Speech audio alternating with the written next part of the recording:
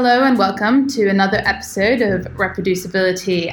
With me recording on a Monday morning is Sophia in Amsterdam, who is doing Powerpuff Girl poses, and Sam in Oxford. Hi. Sam, you're just on holiday. Yeah, it was as good. well. Yeah. Good. Yeah. Like midterm break. It's the perfect time to go away. I'm sure every academic would agree. Yeah. And how are you doing, Sophia? Yeah, I'm doing all right. I haven't been on holiday, but I'm very glad that you guys have, and you look radiant, both of you. I haven't. Well, I was on holiday 2 weeks ago. 3 weeks ago? A mini holiday. 2 weeks ago. Yeah, Well, I have a weird thing now where my partner, he is just switching jobs, so he has 4 weeks of gardening leave where he's not working, and so he's like on a major holiday, but he's just at home because it was all last minute, and so it's like, well, it feels even worse to come into work now because there's somebody going like, I'm just gonna sleep in, and you're just going like, man, Oh, no. I could because I'm an academic, but then I also can't because I also need to get my work done. Yeah. So yeah, but anyways, today we're going to talk about the second part of Dorothy Bishop's paper, Fallibility in Science, Responding to Errors in the Work of Oneself and Others. In the last episode, we thought we'd get through the whole paper and talk about responding to errors in the work of oneself and of others, but we actually only managed to talk about your own work. So today we will look at responding to errors in somebody else's work, which I don't know if we think that's easier or harder to do. I guess we'll find out.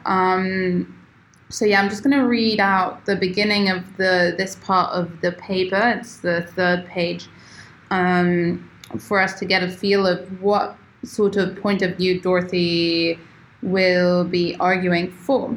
So, where is it? You would not want to be, how do you say that word? Pilloried. Is it pilloried? Pilloried? I have no idea. Whatever. I'll just say pillory. Pilloried, yeah. Weird. You would not want to be pilloried for an honest error, so do not pillory others for simple mistakes.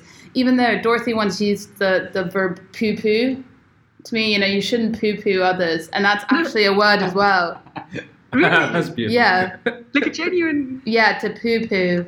I love it. If Dorothy's using it, I will use it in essays, whatever. I'll You know when you learn expect a paper where I'm like, don't poo-poo on open science. Don't poo-poo on open science. I'll look it up. Like if I actually got that word wrong, then that would be hilarious, and we can name the episode "Don't Poo Poo on Open Science." But I do think that word does exist.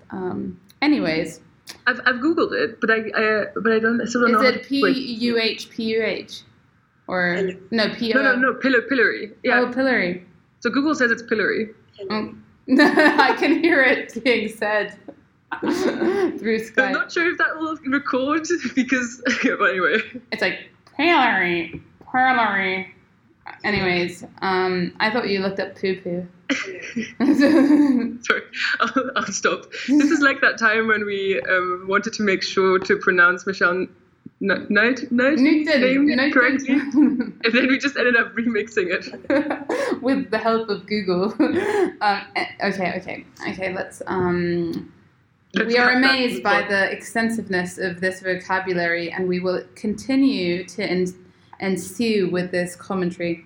So, in a comment on a blog post on this topic, Vile, 2014, put it very well. My first prominent publication was a note tearing down someone else's work. That work had appeared in a major journal and caused quite a stir, but the apparent results were the product of carelessness, not dishonest, just careless, mistake in the analysis. The note pointing this out was not derogatory in tone, nor was it intended to shame, but was doubtless embarrassing to the authors. Now that I am much older, a little wiser, and a little kinder, and a lot more employed and thus less vulnerable to jerks, I would send the authors my analysis of their math first and give them the opportunity to correct.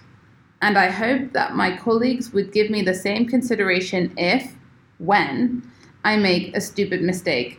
And then Dorothy Bishop says, life, however, is not always so simple. The researcher whose error is remarked only may respond with anger, denial, or silence. And then it goes on to discuss about this. So yeah, it's don't know what I feel about it.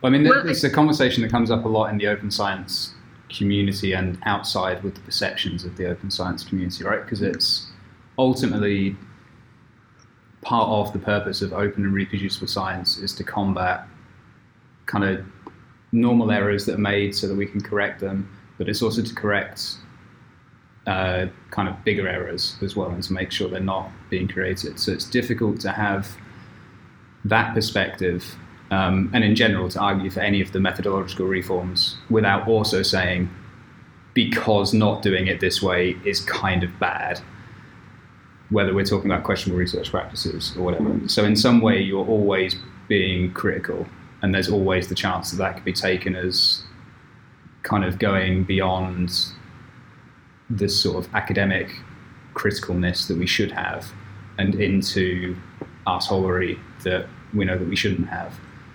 But where's the arseholery? Not in here. I think that's the distinction that is often made, right? Like that's what people get worried about. It's like we should respond to errors, we should be critical, but we shouldn't be an arsehole to others, right? That's the usual argument that comes up. Sure, but I feel like this argument is often I see this extended to the extent that like even if someone is getting pushback for their criticism, that is not nice. That the person who initially criticized is still expected to be sort of as kind as possible and not harsher at that point, kind of thing, you know. Like I feel like there's a kind of like there's a hypocritical thing going on where it's like the kindness and sort of not harshness, that's a word, is expected only of the people who are criticizing, not of the people who are being criticized, right? So I'm not sure if I... So like in the people who are being criticized, their response to the criticism. Because like they don't really need to be kind in their original paper because that's... No, of course not. No. But like, so their response isn't really expected to be, or like it's sort of like, it's like, oh yeah, no, it's understandable if their response isn't that kind because this is really embarrassing to them or something. Mm-hmm. So that's the first thing. And then the second thing, if then the critic responds to the response that wasn't great, the critic is still being held to the highest standard of this needs to be super kind and super clean and there cannot be a harsh word in this. I think it's really hard because that comment, I guess, you know, it's like this, like now that I'm older, wiser, kinder, more employed, it's kind of saying like, okay, we should do it in this really kind way, but I know I didn't do that. Like I don't know. I feel like it's kind of looking down on not in a deliberate way on people who are at the bottom of the ladder. Now that person's at the top of the ladder. I don't think it's looking down on them. I think it's indirectly acknowledging a kind of, well, I don't want to say privilege, but privilege that this person has now, in that they are, you know, I think the thing that's here in parentheses, the a lot more employed thing, that's the crucial part, right? Like they're now safe to make this. Yeah.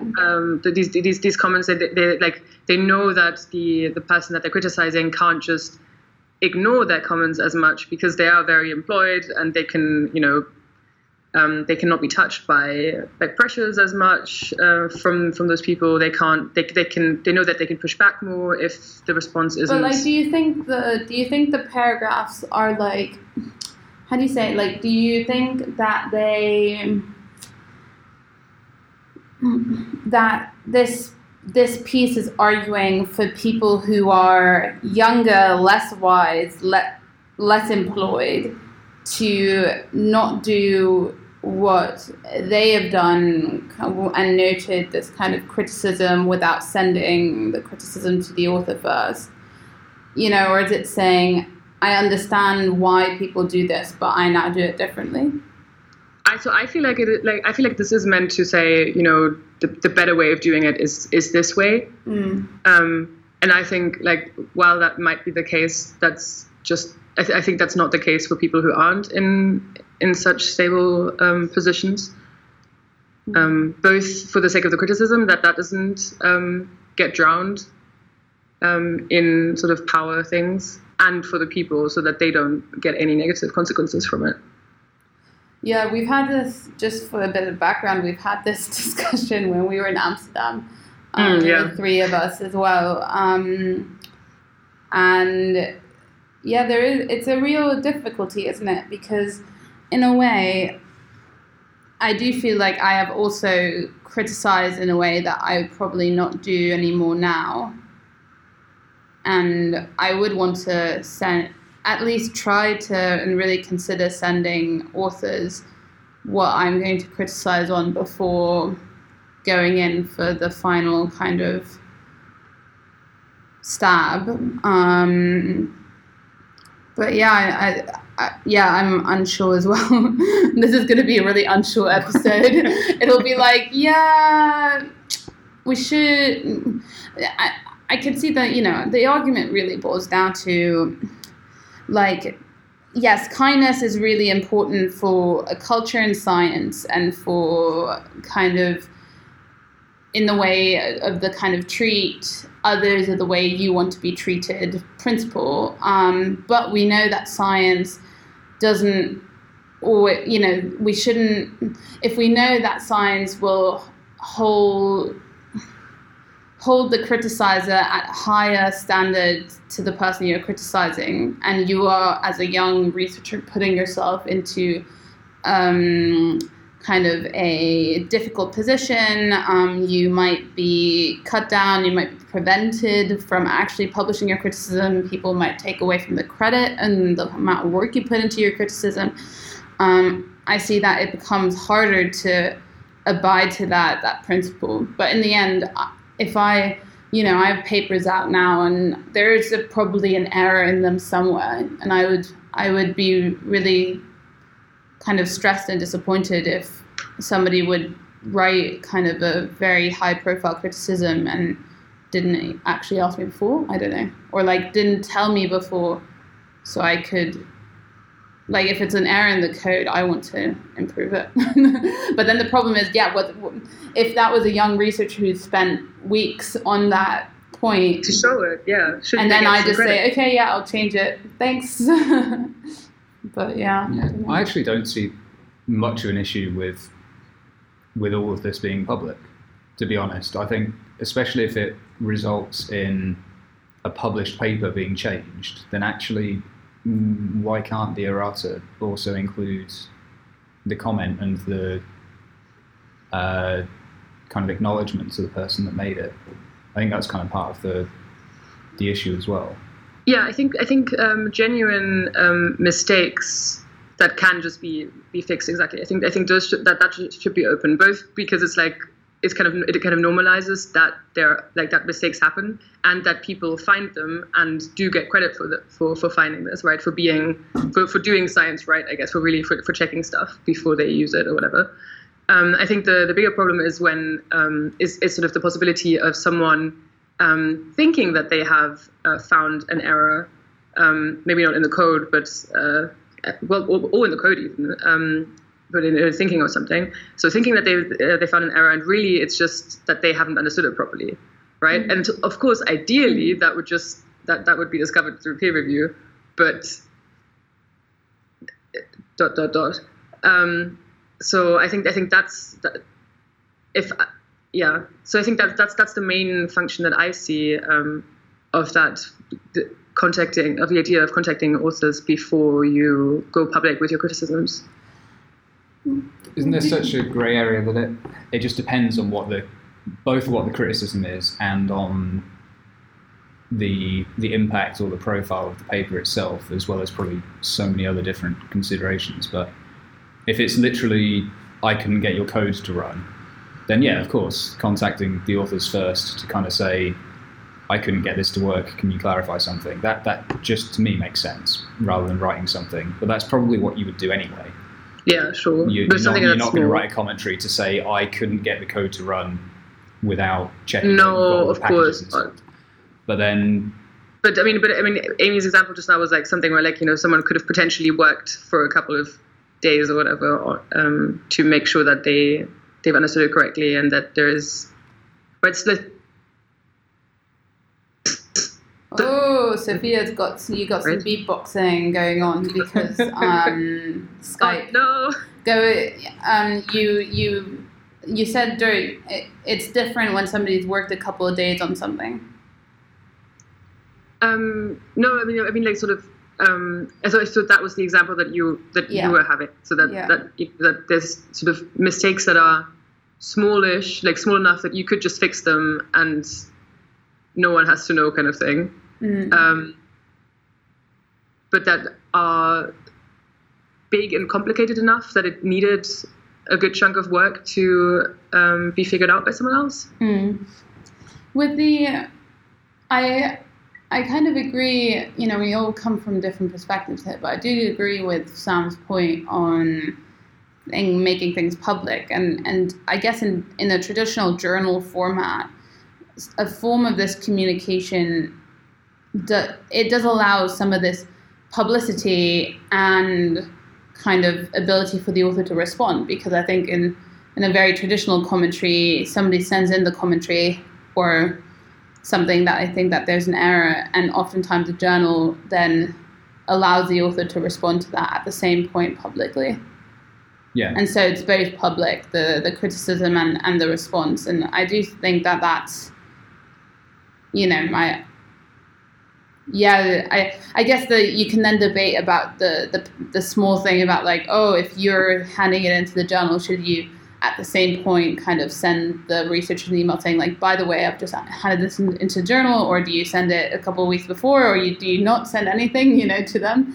But I think in the end, I think it's the difference between in a traditional journal format versus kind of in blogs and on Twitter. Like, that's where it's a less formalized process. It's also different. So I'm recomplicating things. No, I think that's good, right? Because I think, like, part of the idea of why I think it would be good to have it mainly public rather than have it happen, you know, behind closed doors, to be nice or kind or whatever, to be polite, is that, right? The idea is to have a culture change. The idea is to have this be something that is normal, to have this be something that is out there and that people know about. So I'm just not sure what doing it behind closed doors adds for that. So I do agree that I think it should be open and public, but I'm not sure about the sort of contacting beforehand. But, like, that's exactly what we're talking about now. So as well, like that. I just think, yeah, it adds risks for people who are more junior, and it really just reinforces the idea that those researchers have some kind of ownership of. I mean, which they do. Well, okay, I'm not making much sense. Someone take over. Well, I mean, there is a huge grey area, right? So I would assume that, from Amy's example, that if you've spent days, weeks trying to figure out what was wrong in a paper, and maybe if you've discovered that it is just so heinously wrong that people need to know about it, maybe because it's a really high-profile paper that's trying to claim that, I don't know, smartphones cause diabetes or something so close to home, Sam. Close to home. Something so bizarre that would make headlines, in fairness, because it's just stupid. But at the same time, like, having something that comes out as quickly as possible without going through the closed doors sort of makes sense. But if it's like checking someone's code on an obscure kind of cognitive learning task or something that is maybe really useful for the field, but it's not going to have the kind of big headlines, we need to correct people's perceptions of this as soon as humanly possible. So your distinction there is about like the influence on the public? I think that's part of it. At the very least, in terms of the speed that these kind of comments or critiques or whatever need to get out there. And that might be a difference between will I contact the authors and wait for a week to get their response to then figure out if my response is correct and all this, when you know that you actually are fully correct? Or is that the point where you just say, I'm going to send them an email, but I'm also going to put the preprint up now because I think people need to know that this paper's wrong? Cool. So one of them is I'm not sure if I agree with having to make that distinction, because even if it's not that relevant for the general public that some newspaper will pick it up, it's still surely it should still be important enough to warrant quick change or like quick response.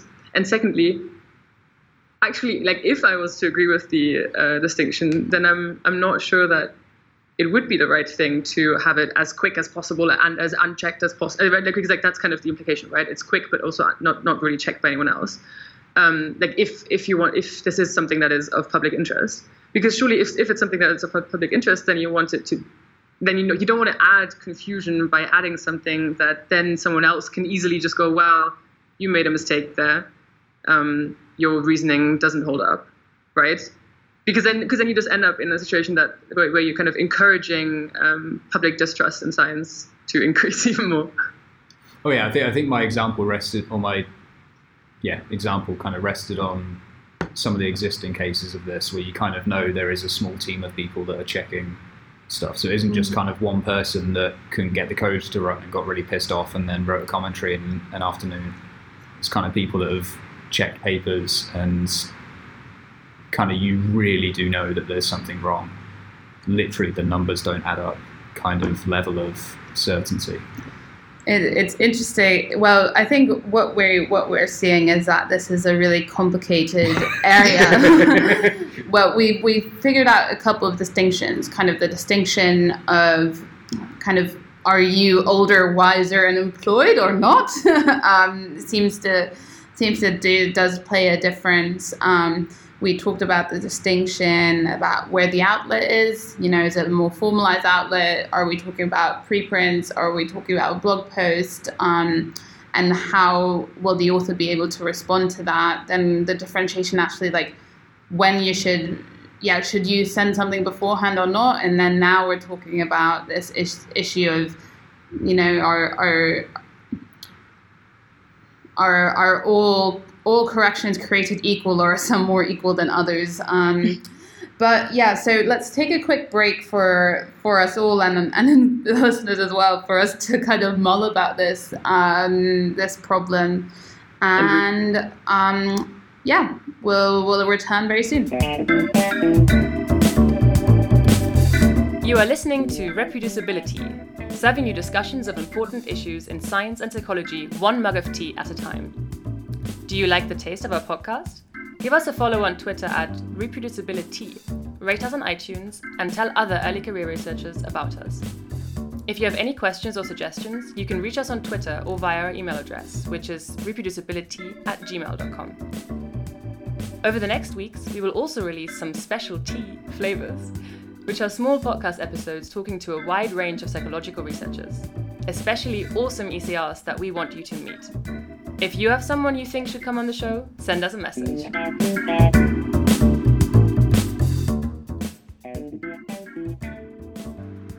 Welcome back to our slightly confused episode around errors in somebody else's work, which people normally kind of beat around the bush about, because we're just realizing now that it's really dependent on so many different factors and how the different distinctions and a lot of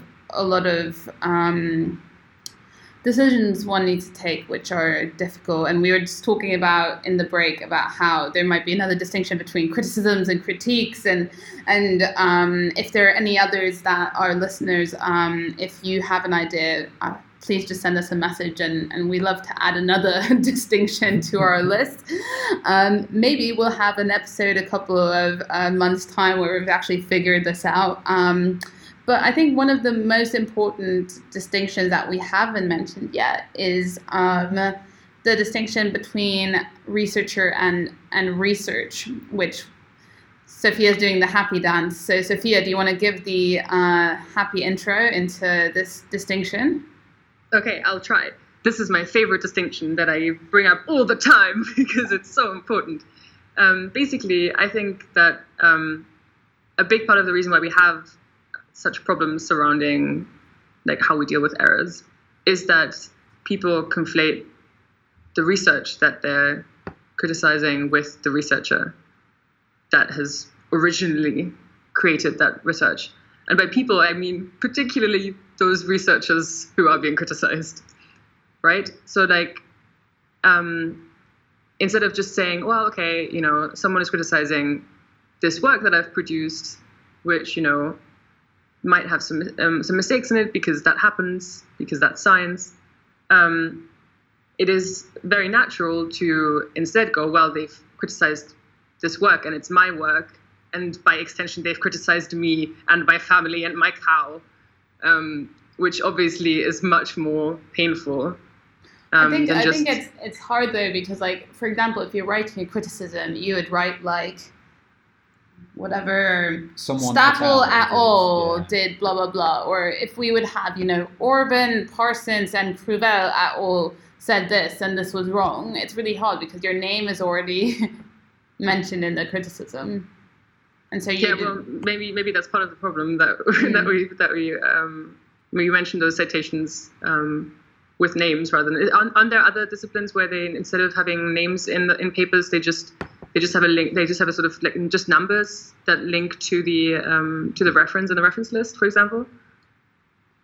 Oh, you mean like that? Instead of in-text citations, you have kind of these in these numbers. Yeah. Like subscript. Yeah. I mean, I guess you could refer to the paper by the title of the paper, but even then. So. Oh God, so, but that Sophia, would encourage even worse punny paper titles. Oh yeah. So, do we want that, Sam? Do we want to open that box? Oh, maybe.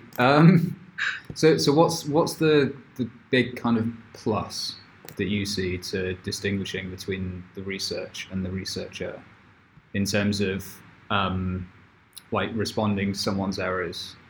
Like, what do you see makes the big difference? Well, I think it makes sure that it's not as personal as quickly, at least. Right, so that I think if it's even possible to do this, right? I mean, I'm not sure if it is humanly possible for a researcher to really detach from their research when it's being criticized. But if that's possible, then I think these discussions around criticism, especially when it's sort of particular instances of criticism, would escalate less quickly, and would be like we'd be able to have them really on the subject matter, like on well, what went wrong, what needs to be done to correct this, why it's important, whatever. Like you can just talk about what's actually happening rather than immediately or like very quickly descending into these meta discussions about tone, right? I don't think people would care as much about this tone issue if there was a distinction between their work that is put out, that they've done, whatever, and themselves. I think it is something where if that issue could be solved, it would massively improve the way that we talk about science and the way that science progresses as such. I guess it's just not, I was just thinking it's not actually a unique problem to science, is it? Like so many problems that we're currently in politics, if we could dissociate like decisions and kind of a politician's history, and now that would improve massively, that they don't feel like they need to keep face or something like that. I don't know. I 100% agree. if we could talk about research without implicating the researcher, that would be a massive step. I agree, but to play devil's advocate slightly, I'm not entirely sure that it's... I sort of feel like it's kind of a proxy for like being nice, essentially. If a huge part of the argument as to why we should distinguish between research and researcher is so that people's kind of don't get their hackles up because they think that they're being kind of attacked in some way. If we actually had an environment where, I forget the word you had last week because my memory is terrible. So the German word, Fehlerkultur. Yeah, so this kind of culture of errors. Which has a Wikipedia page, which error culture doesn't have. Anyway. Yeah, so if we had this kind of error culture where people were accepting that you should kind of comment on errors and correct them and it's kind of acceptable and fine, and then I actually think that you sort of wouldn't need this distinction between research and researcher anymore, because you already have a situation where people they're acting on sort of in good faith about the facts rather than turning it into tone, essentially. So I agree that it's kind of important, but I'm not sure if it's important purely for itself or whether it's kind of a proxy for kind of the better environment that we want. Okay, so I don't think we disagree at all. I think I was just not clear enough, maybe. But like, I also like, sure, like this distinction between researcher and research is important exactly to get to a culture that like of the surrounding areas that makes sense, right? So I don't think this has an inherent value. I mean, well, let me think. Well, actually, I do think it. Oh, no. It's an instrumental thing, right? I guess if there was a way of having the world such that people can continue conflating their research with themselves, but while we have a good error culture, that would be fine. So yeah, no, I agree with you entirely that this is something that is more like a chicken and the egg, isn't it? Like yeah. An error culture would be based on being able to talk freely about errors in a non-judgmental way, which would then, and I don't know if it leads to or is led to by dissociating a criticism as being inherently personal to a criticism being purely about the work. Well, yeah, I think we definitely, like, given that we are in a place where people aren't great at distinguishing between these things, I do think it's important to have that distinction in order to arrive at an error culture that makes sense. So like, you think the distinction is an easy thing to change, or not an easy thing, but something you could change to create the error culture we would be looking for? Exactly. Like it's something actionable, like something that you can sort of attack, that you can be like, okay, like how do we get people to make this distinction so that we can have a better culture on errors overall. Like it's something more concrete than just being like, oh, we should change our culture surrounding how we make mistakes and what we do when we make mistakes, right? Which is very, like... Yeah, and I think some key questions are then, that if we would want to change that distinction, we wouldn't need to think about things like how we mention papers and critiques, the use of names, how we teach our students, like the way we teach critiques also based on kind of the students, they don't really think of it as a person, but they still use the names of the researchers when they critique that work, kind of maybe the outlets of critique as well.